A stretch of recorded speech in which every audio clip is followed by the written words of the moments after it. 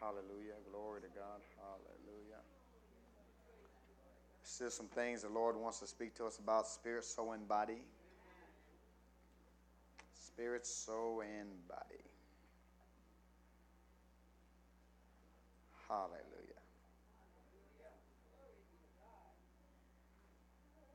Hallelujah.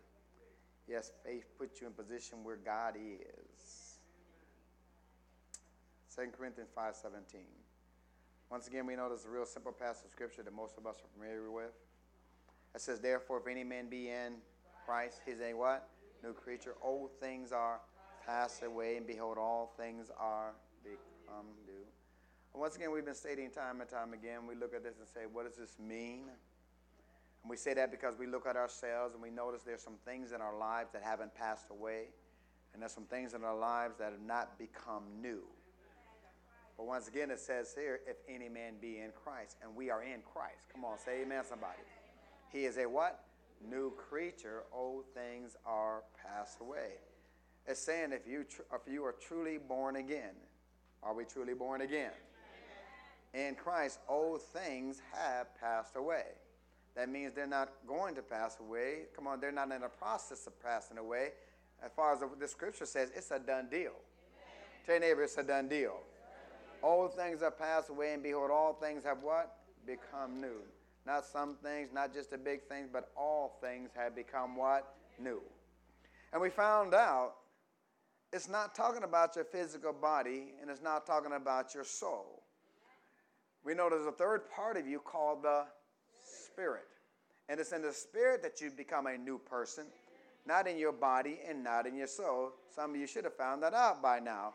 When you first got saved, you still want to do some crazy things and have some crazy thoughts coming to your mind. And then you're still wondering if you were saved or not. Come on, say amen, somebody. Amen. Hallelujah. So it's not talking about your body. It's not talking about your soul. It's talking about your what? Spirit. And then we start talking about the combination of grace and faith. And we know grace is God's part, and faith is our part. Come on. And we said grace is the inevitable conclusion and destination of what I've been talking about, who you are in Christ. That's what it leads to. And see, God's not dealing with you based on your physical person or your actions. Somebody say, thank you, Jesus. Amen. He's dealing with you based on who you are in Christ. But today, let's begin by turning to Isaiah chapter 59, verse 1.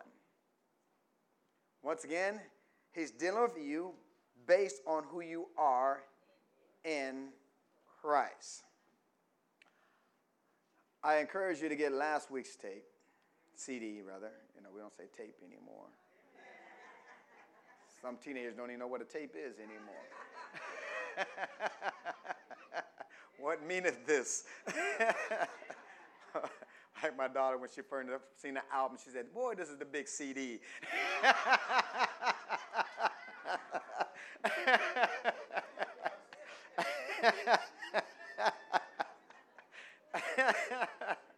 Glory to God. Amen. Isaiah 59, verse 1. Notice what it says here. Behold, the Lord's hand is not shortened that it cannot save, neither his ear heavy that it cannot hear. But your iniquities have separated between you and your God, and your sins have hid his face from you, that he will not hear. For your hands are defiled with blood, and your fingers with iniquity, and your lips have spoken lies, your tongue has mothered perverseness. Well, what is the point here? The point is, the reason God isn't moving and doing things according to Scripture, amen, doing things because your sins have separated between you and your God. And this is what most preachers have been preaching. Come on, say amen, somebody. We've been making people sin conscious. And what has been happening is people believe God is moving in their life proportional to their performance. So if you sin, you don't get the blessings. So they believe God won't answer their prayer of a sinner. Come on. God won't answer your prayer if you got things wrong. Amen. And this is verified in scriptures like this throughout the Bible. But here's a simple answer to all this. Amen. To the belief that God is dealing with you according to your performance, dealing with you according to your sins or your sins separating you from God. This scripture is predominantly in the Old Covenant. And there's a difference between the Old Covenant and the New Covenant. But most people think it's one blank page in your Bible. Come on, say amen, somebody. There's a huge difference between the Old Covenant and the New Covenant. Now, I'm going to go slow so you can get this. Come on, say amen, somebody. And that's all right. That's the reason they got different names. That's the reason we call it the Old Covenant. Look at Hebrews chapter 8, verse 6. Hebrews chapter 8, verse 6.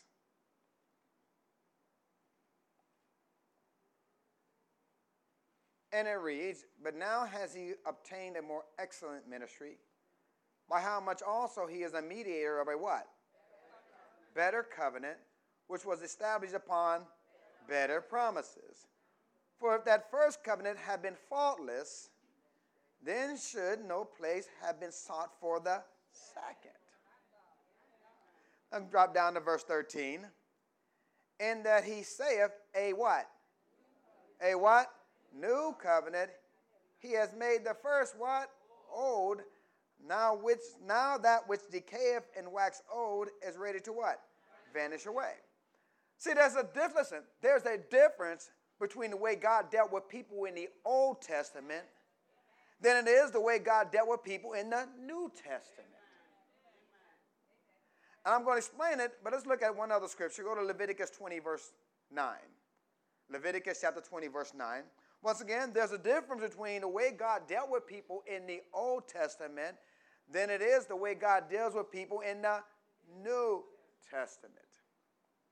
Leviticus chapter 20, verse 9. And this has some bearing on what's happening in our society today. And it'll help you if you can understand what I'm saying. Amen? Now, Leviticus chapter 18 and chapter 20 is putting down moral laws about how you are to conduct yourself. What is the proper conduct? And in verse 9 it says, "For everyone that curseth his father or mother shall be" what? "Surely put to" what? "Death. He has cursed his father or his mother, his blood shall be upon him." If we were living by this today, there'd be a lot of people in this room that have been dead already. Come on, say amen, somebody. Hallelujah. In verse 10 it says, "And the man that committeth adultery with another man's wife, even he that committeth adultery with his neighbor's wife, the adulterer and the adulteress, shall be" what? "Shall surely be put to death. And the man that lieth with his father's wife has uncovered his father's nakedness. Both of them shall be" what? "Surely be put to death. Their blood shall be upon them. And if a man lie with his daughter-in-law, both of them shall" what? "Surely be put to death. They have wrought confusion. Their blood shall be upon them. And if a man also lie with mankind, as he lied with a woman," this is talking about homosexuality, "both of them have committed an abomination, and they shall surely be put to death. Their blood shall be upon them. And if a man take a wife and her mother, it is wickedness. They shall be burnt with fire, both he and they, that there be" what? "No wickedness among you. If a man lie with a beast, he shall surely be put to" what? "Death, and you shall slay the beast." I don't know what happened to the other person, but "And if the woman approach unto any beast and lie down here too, thou shalt" what? "Kill the woman and the beast, and they shall" what? "Surely be put to death, and their blood shall be upon them. And if a man take his sister, his father's daughter, or his mother's daughter, and see her nakedness, and she see his nakedness, it is a wicked thing. They should be cut off in the sight of their people. he has uncovered his sister's nakedness, he shall bear his what? Iniquity. And if a man lie with a woman having her sickness, talking about her period, and shall uncover her nakedness, he has discovered her fountain, and she has uncovered her fountain of her blood, and both of them should be cut off from among their people. And this goes on and on and on. But my point in reading this today is people who are taking a stand on homosexuality, they'll quote this verse, and they'll quote a verse of 2 Kings 23:7. Just put it up on the screen. You don't have to turn there. And it says, they break down their houses of the Sodomites that were by the house of the Lord, where the woman wove hangings for the grove. They'll quote other scriptures like that state homosexuals have to be put to death. And homosexual even use the scripture and say, you mean to tell me that you're supposed to kill homosexuals and break down their houses? And that's the problem we had in Florida. This guy was thinking that he's supposed to kill homosexuals. And I wouldn't doubt if he tried to use scripture to do it. Oh, I'm preaching good in here. And see, there's no one in here that wants to kill homosexuals. And the Holy Spirit is witnessing to you that that's not the way you're supposed to treat them. So how do we deal with people with this? See, there are ministers that say this is not the true word of God. This was just Moses just saying these things. Come on, say amen, somebody. So what they do, they just discount it. Or they will say it was misrepresented there. Amen. There were mistakes that were made, and people began to do what? They began to take away the truth of the word and just cherry pick which scriptures they wanted to believe. But there's a real simple answer to this. The answer is, it is under the old covenant that God held sins against them. Let me say it again.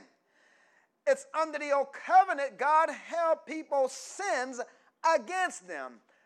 He imputed people's sins to them, but under the new covenant, he doesn't impute our sins.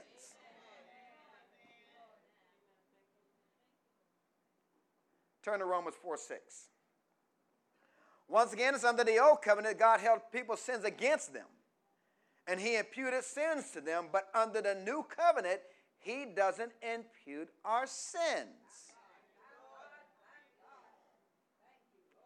Romans 4:6.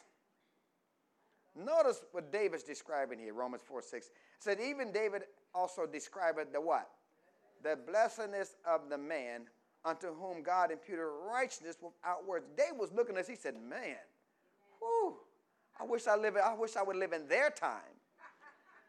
Verse 7 saying, blessed are they whose what? Iniquities are forgiven, and whose what? Sins are covered. Blessed is the man to whom the Lord will not what? Impute sin.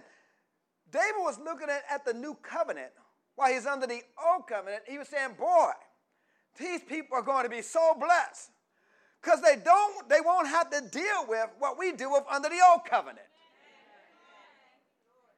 They don't have to depend on works. Their iniquities are forgiven. Their sins are covered. God will not hold their sins against them. Now understand this. Now all of these things are still wrong today. And we're still supposed to live a godly life, but our punishment was placed upon Jesus. And this is the great difference between the old covenant and the new covenant. Our sins were judged under the old covenant. But under the new covenant, our sins have been judged too. But guess what? Not in you. It was placed upon Jesus. Come on, are you with me out here? So you don't have to go and say, well, the old covenant was wrong, or the word wasn't right, and we don't have to observe the old covenant.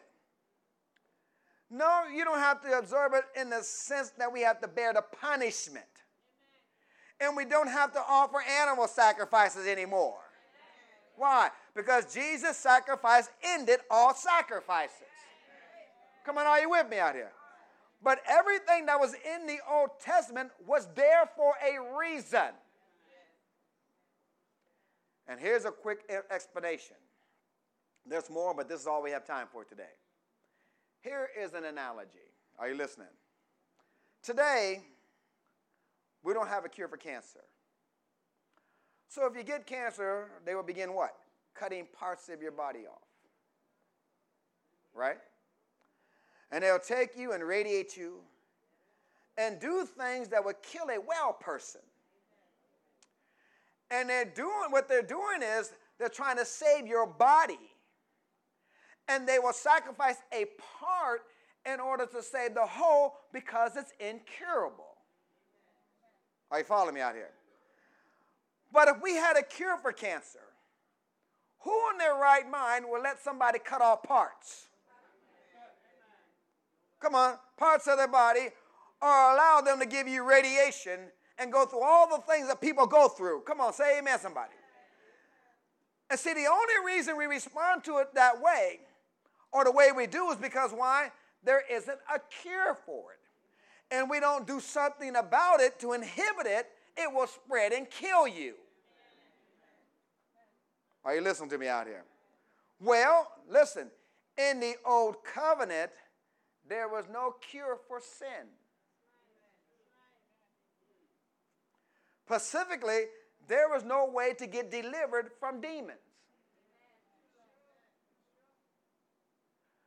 Old Testament people were not born again. They didn't have a new spirit on the inside of them. They could not be delivered. In all the Old Testament, listen, there are only 17 times that Satan is even mentioned. 14 of the times are in Job.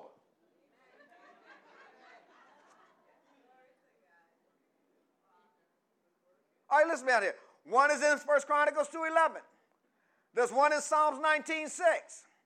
2 times in Zechariah chapter 3, verse 1 and 2. And see, there are times in the New Testament where you have in one chapter, Satan is mentioned more than that. Why is that? Because in the Old Covenant, they couldn't rebuke the devil. Anybody listening to me in here? They couldn't get delivered. And in the New Covenant, you can.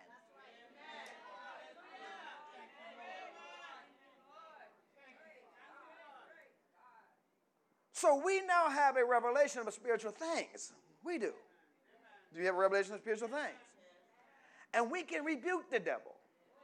And it's a different day. See, we know the spirit behind all the stuff we just mentioned in Leviticus. See, in this day, these things are listed in these things that we just read in Leviticus. In this day, we know all that stuff is demonic. Somebody say demonic. Sexual perversion is demonic. I don't care what you say, homosexuality is demonic. It is not normal. It's a perversion. And nobody in their right mind would do that because why? It's under the influence of the devil. It's demonic, and you couldn't get delivered under the Old Covenant.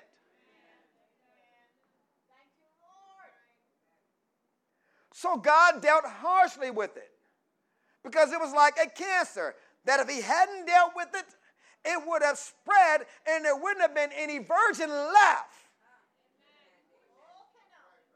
for Jesus to have come into this world through.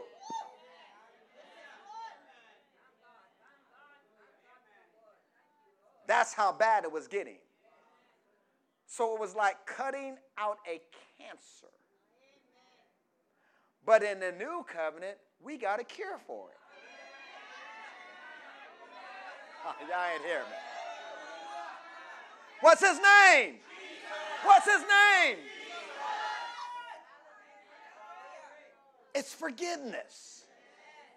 Jesus has paid for the sins of the homosexual and the rapist and the murderer. And all these things are listed in Leviticus. The sins have been paid for.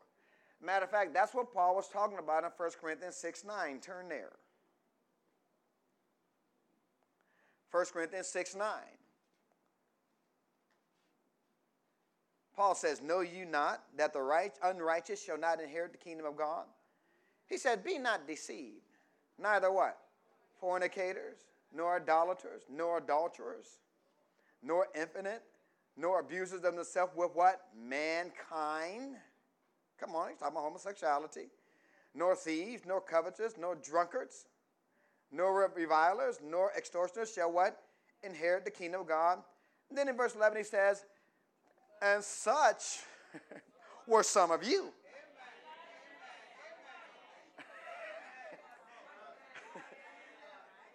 Come on, he's talking to this church that just got delivered. He says, such were some of you. So he was dealing with homosexuality back in that time.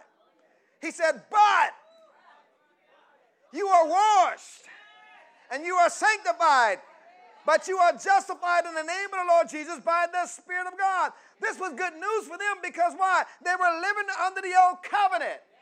Now there was deliverance for them. There was a cure.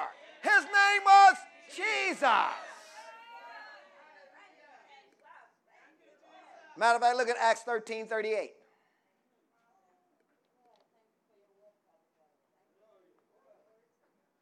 Paul preaching, Acts chapter 13, verse 38, it says, be it known unto you therefore, men and brethren, that through this man, talking about Jesus, is preached unto you what? Unto what? The what? The forgiveness of sin. There's a cure. What? Forgiveness of what? And by him, all that believe are what? All that believe are what? Justified for how many things? All things from which you could not be justified by the law of Moses. How clear do you want it? Come on, this makes it clear. Under the law of Moses, there were things that you could not be delivered and freed from. And we've seen that listing in Leviticus. Come on, say amen, somebody. But under the new covenant, you can be freed from them. So today, if your children curse you, you don't have to kill them. Some of y'all may want to.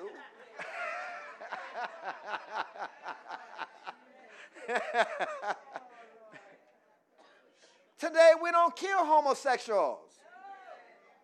We don't kill adulterers. But does that mean that the standard has changed? No. It's still wrong. It's just that now we offer the cure.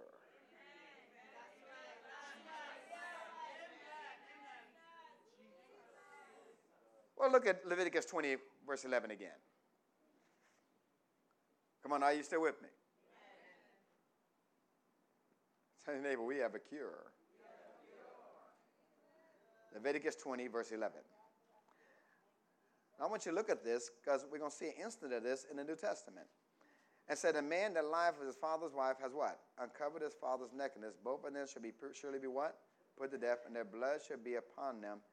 If a man lie with his daughter-in-law, both of them shall surely be put to death. And they have wrought confusion, their blood shall be upon them.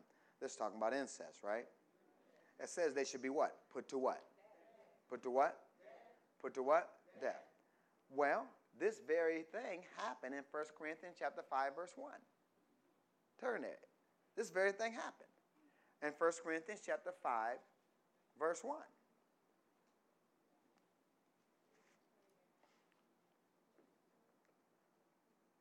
Some of you remember this account. It said it is reported commonly that there's what? Fornication among you, and such fornication as is not so much as named among the Gentiles. In other words, even the Gentiles ain't doing this. And he's talking to the church. Even the heathen haven't went this far. Come on. He says, and such fornication is not so much as named among the Gentiles that one should have his father's wife. And says, you are puffed up and have not rather mourned, that he that has done this deed might be taken away from you. For right verily, as absent in body, but present in spirit, have judged already, as though I were present, concerning him that has done this deed. In the name of our Lord Jesus Christ, when you have gathered together in my spirit and with the power of our Lord Jesus Christ, to deliver such a one unto Satan for the what? Destruction of the flesh, that the spirit may be saved in the day of the Lord Jesus. Your glorying is not good. Know ye not a little leaven the whole lump? Let me read this from the Amplified Translation. It says, it is actually reported that there is sexual immorality among you, impurity of a sort that is condemned and does not occur even among heathen. For man has his own father's wife, and he says, and you are proud and arrogant.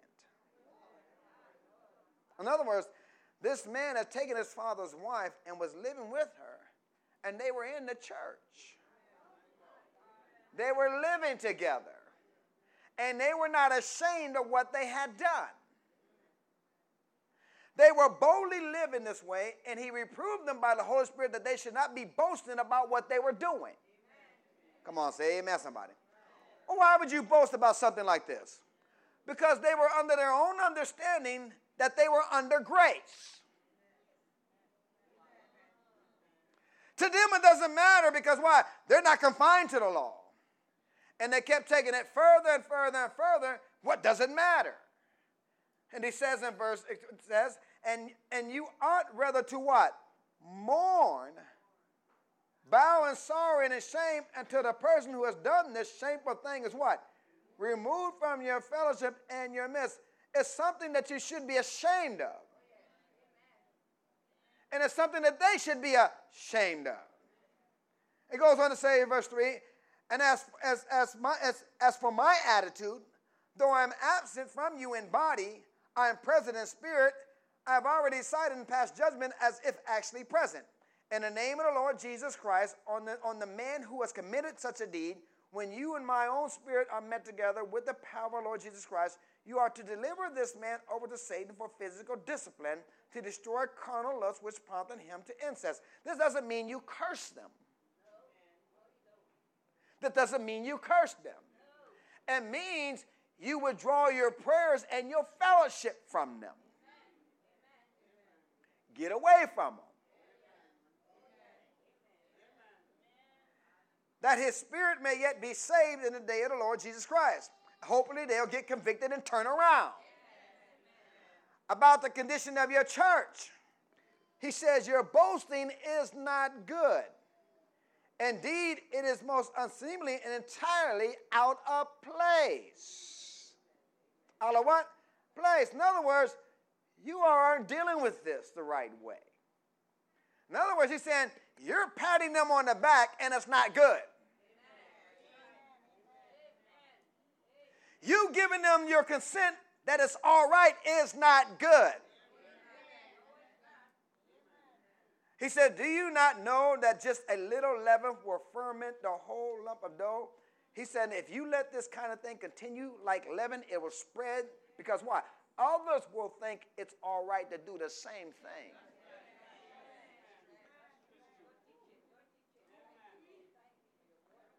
So it says, purge, clean out the old leaven that you may be fresh, new dough, still uncontaminated as you are, for Christ, our Passover lamb, has been sacrificed. Now, notice it doesn't say kill them. According to Leviticus chapter 20. No, he just says, separate yourself from this man and don't have any company with him. And they responded strongly. They dealt with them. If they were singing in the choir or serving in the ministry, they pulled them. Come on, say amen, somebody. But now, if you go to 2 Corinthians 2:6, but now he writes and he says, that's enough. 2 Corinthians chapter 2, verse 6. He says, that's enough. He said, now you need to forgive them. That's what he says here. Verse 6, sufficient to such a man is this punishment, which was inflicted of many, so that contrariwise you ought to rather what? Forgive him and what? Comfort him, lest perhaps Such a one should be what? Swallowed up in overmuch sorrow. Wherefore I beseech you that you would confirm your love towards him. For to this end also I did write that I might what? Know the proof of you, whether you be obedient in all things. To whom ye forgive anything, I forgive also. For if I forgave anything to whom I forgave, for your sakes forgave, in the person of Christ, lest Satan should what? Get advantage of us, for we are not ignorant of his devices. So instead of killing them, Paul said what?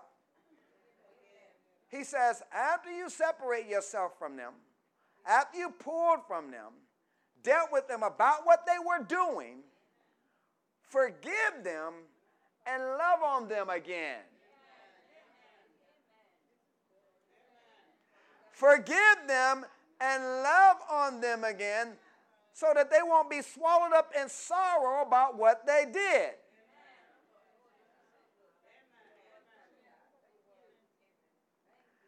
This is a scriptural example that you don't have to kill the person that commits incest. You don't kill the homosexual. But guess what? It's still wrong. Tell your neighbor, it's still wrong. So you don't have to sit here and say, well, the Old Testament scriptures are not accurate, so we don't have to go by them. No, you can't say that. They still have a great influence in our lives today. They still show us what's right and wrong, but the difference between the Old Covenant and the New Covenant is that the Old Covenant, Jesus had not paid for their sins in the Old Covenant. But in the New Covenant, Jesus had paid for our sins.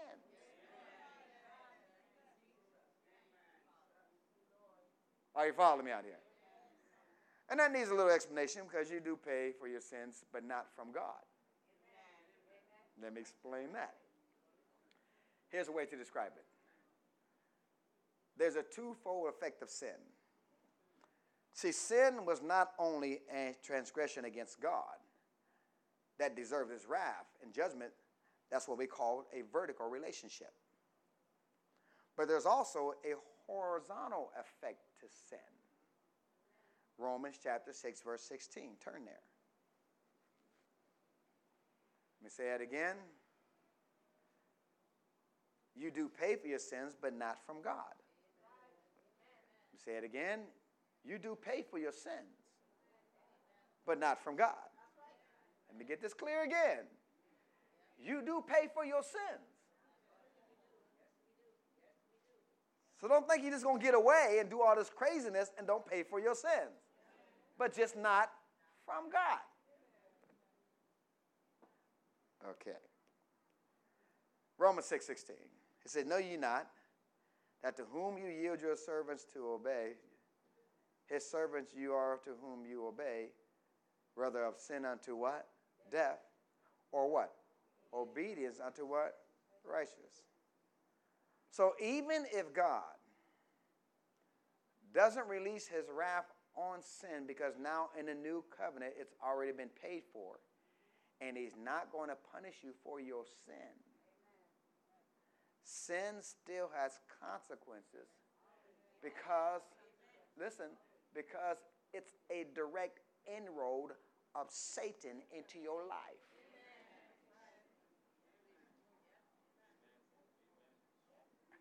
Let me say that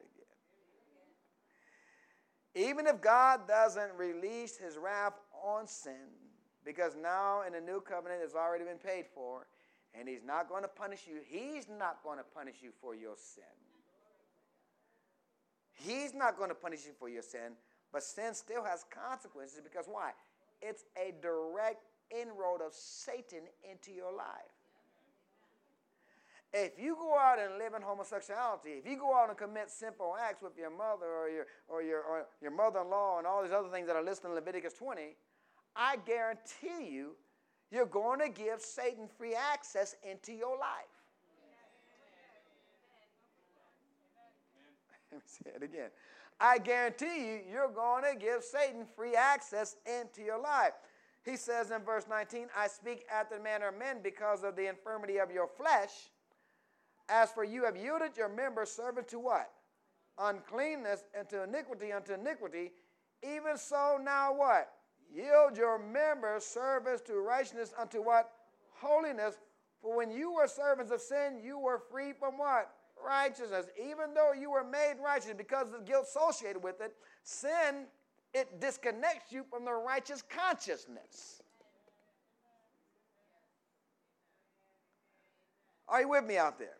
Then he says in verse 21, what fruit had you then in those things whereof you are now ashamed? For the end of those things is still what? Still what?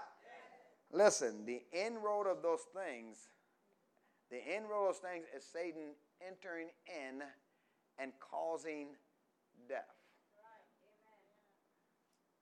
That's what sin does. But God's not doing it. John 10:10, what's it say? The thief cometh not but to steal, kill, and destroy. I come that they might have what? Life, and that they are what? Might have it more what? Abundantly. If you give Satan inroad into your life, he's going to eat your lunch and pop the bag.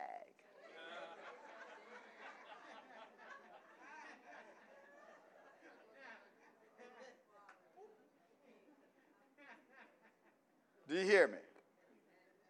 So you don't want to do this. But God, listen, but does God reject you and punish you? No. And most churches still preach that God is going to judge your sin. He won't fellowship with you. He won't answer your prayers and all these things. No, Jesus has forgiven all of your sins, past, present, and future. God is not going to reject you or punish you. Now, he will point sin out.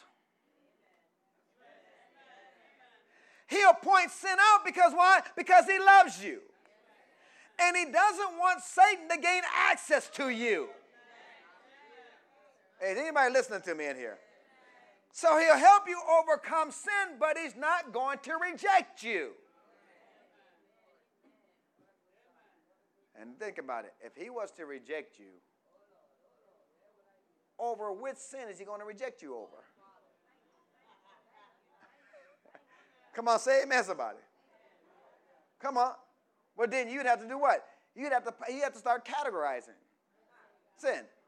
Amen? Saying, well, there are acceptable sins and there are unacceptable sins. But guess what? There are no acceptable sins. Sin is still sin in the eyes of God. Come on, say amen, somebody. What's it say in James chapter 2, verse 10? Turn there.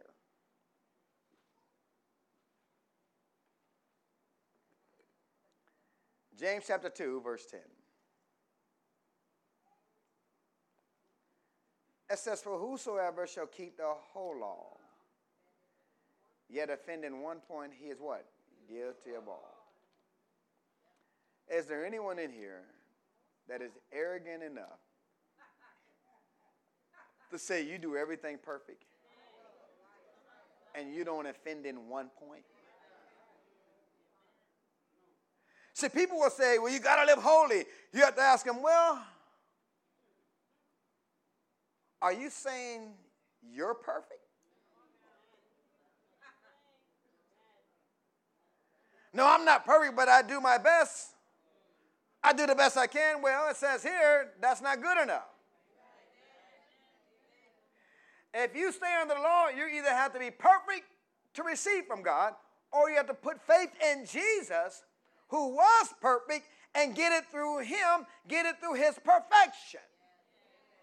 You can't mix the two.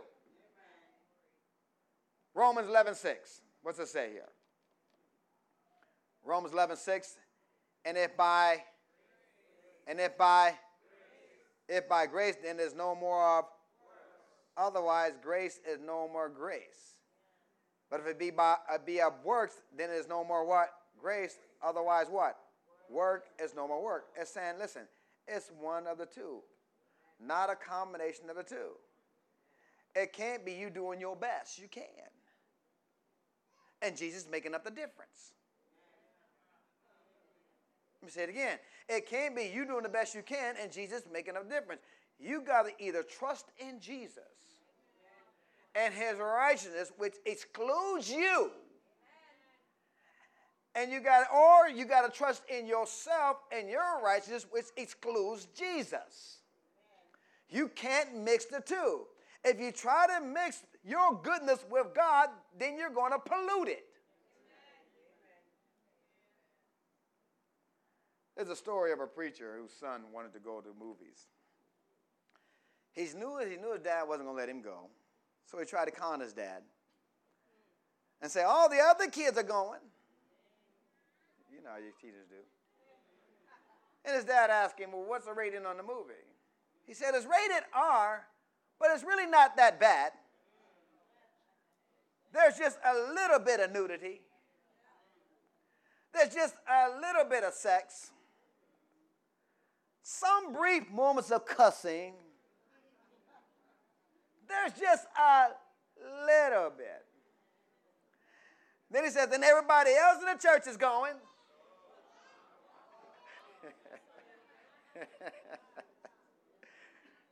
And he's trying to lobby his father to let him go, and his dad wouldn't let him go.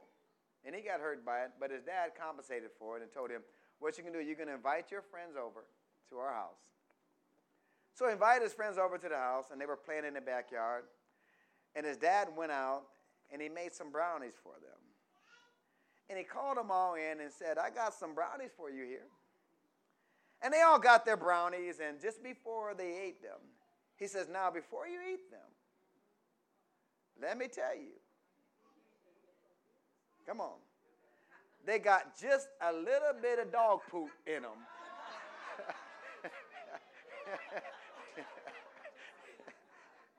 Not a lot, just a little bit. You never taste it.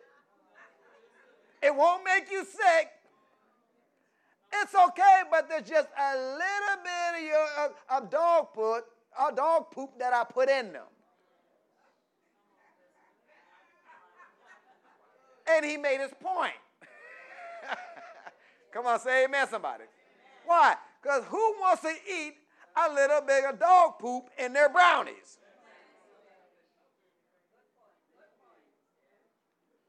So somebody that says, you know, I do pretty good. But the moment you add what you're doing for Jesus, you have polluted it, and you have added your poop to Jesus.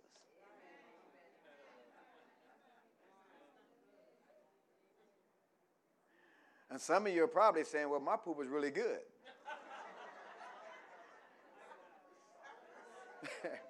Poop is still poop. Go to Philippians 3:4. Even Paul, who was the most educated man in his time, look what he said in Philippians 3:4.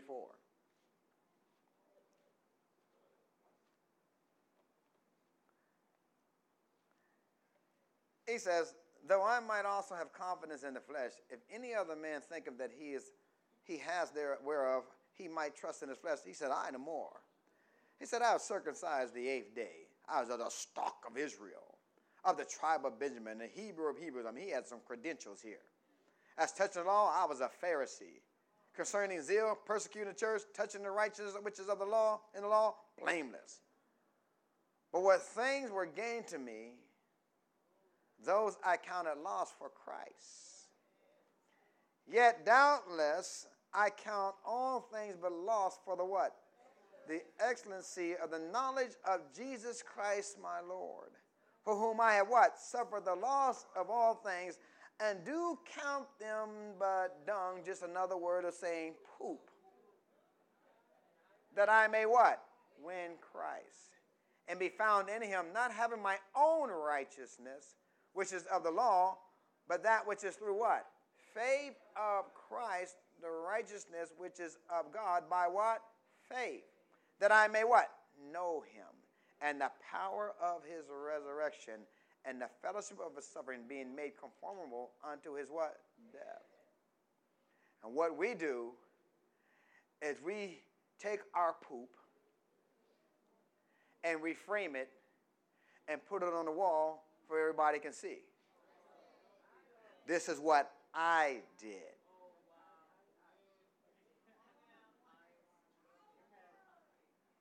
You put it right by the doorway, so when they come in the door, they can't miss it. You can't mix your goodness with what Jesus did for you. Come on, say amen, somebody. Well, people say, well, how about Psalms 24:3? Put that up there. How about Psalms 24:3 where it says, who shall ascend into the hill of the Lord? Or who shall stand in his holy place? He that has clean hands and a pure heart, who has not lifted his soul into vanity, nor sworn deceitfully. This was an Old Testament scripture when God was imputing sin unto you. Did you get that? Well, what about Deuteronomy 28? Now, if you do all these things and all these blessings will come upon you, but if you don't do them, all these curses will come upon you. Well, what does Galatians 3:13 say? Christ has what? Redeemed us from the what? Curse of the law, being made a what? Curse for us, for it is what? Written, cursed is everyone that hangeth on a tree, that the what? Blessings of Abraham might come on the Gentiles through who? Jesus Christ, that we might what? Receive the promises of the Spirit through faith. See, Jesus turned every curse into a blessing so that I can now read those verses in Deuteronomy chapter 15 through 68, and instead of me getting the blasting and the mildew and the hemorrhoids and all these things, now I'm redeemed from all this through Jesus.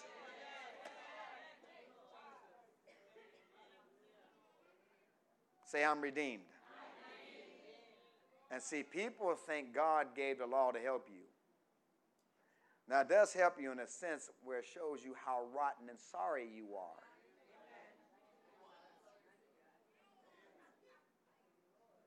Which is necessary.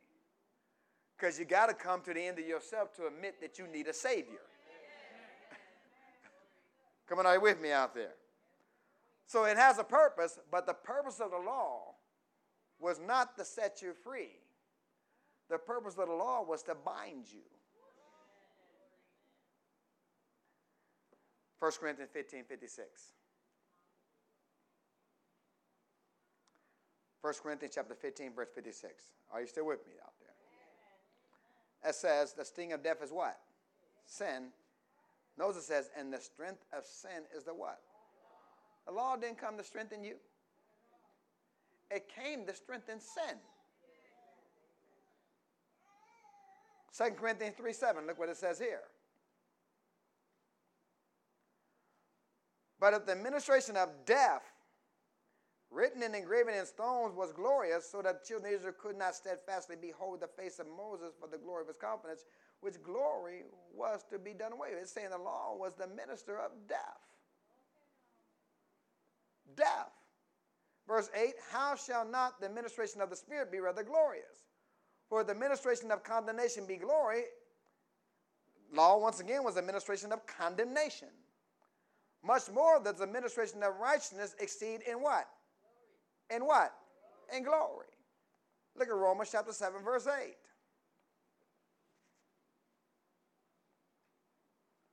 Romans 7:8 says, but sin, taken occasion by the commandment, wrought in me all manner of what?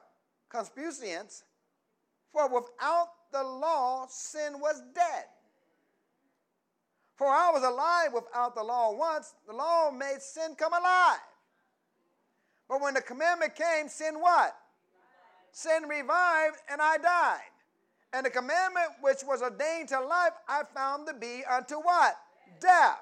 For sin, taken occasion by the commandment, deceived me, and by it what? Slew me. See, the purpose of the law was to knock you down, to show you how guilt-ridden you are, and to make you condemned, and there was a purpose for that.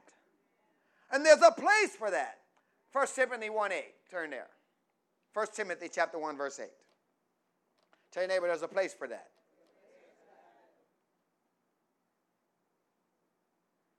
1 Timothy 1:8 says, but we know that the law was what? Good if a man what? Use it what? lawfully. Knowing this, that the law was what? The law is not made for a what? There are righteous people in this room. The law is not made for a what? Righteous man, but for the lawless and the what? Disobedience, and for the ungodly, and for the what? Sinners, for unholy and profane, for murderers of fathers and murderers of mothers, and for manslayers, for whoremongers, and for them that defile themselves with mankind. Are you listening to this now? For men stealers, ooh. For liars, for perjured persons, if there be any other thing that is contrary to sound doctrine. See, the law isn't made for a righteous man. Well, who's righteous? The Christian, because why? We were what?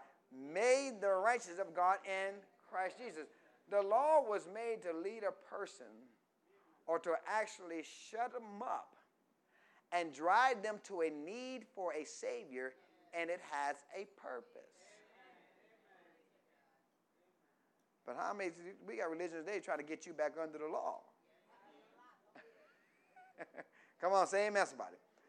Matter of fact, listen, there's still a purpose for the Ten Commandments in a new covenant in this nation.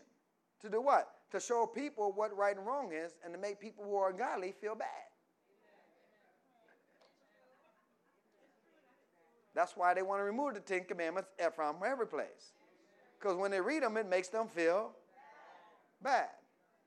But it's not for the believer, folks. The believer has a greater law, and that is the law of love. Lift your hands to the Lord.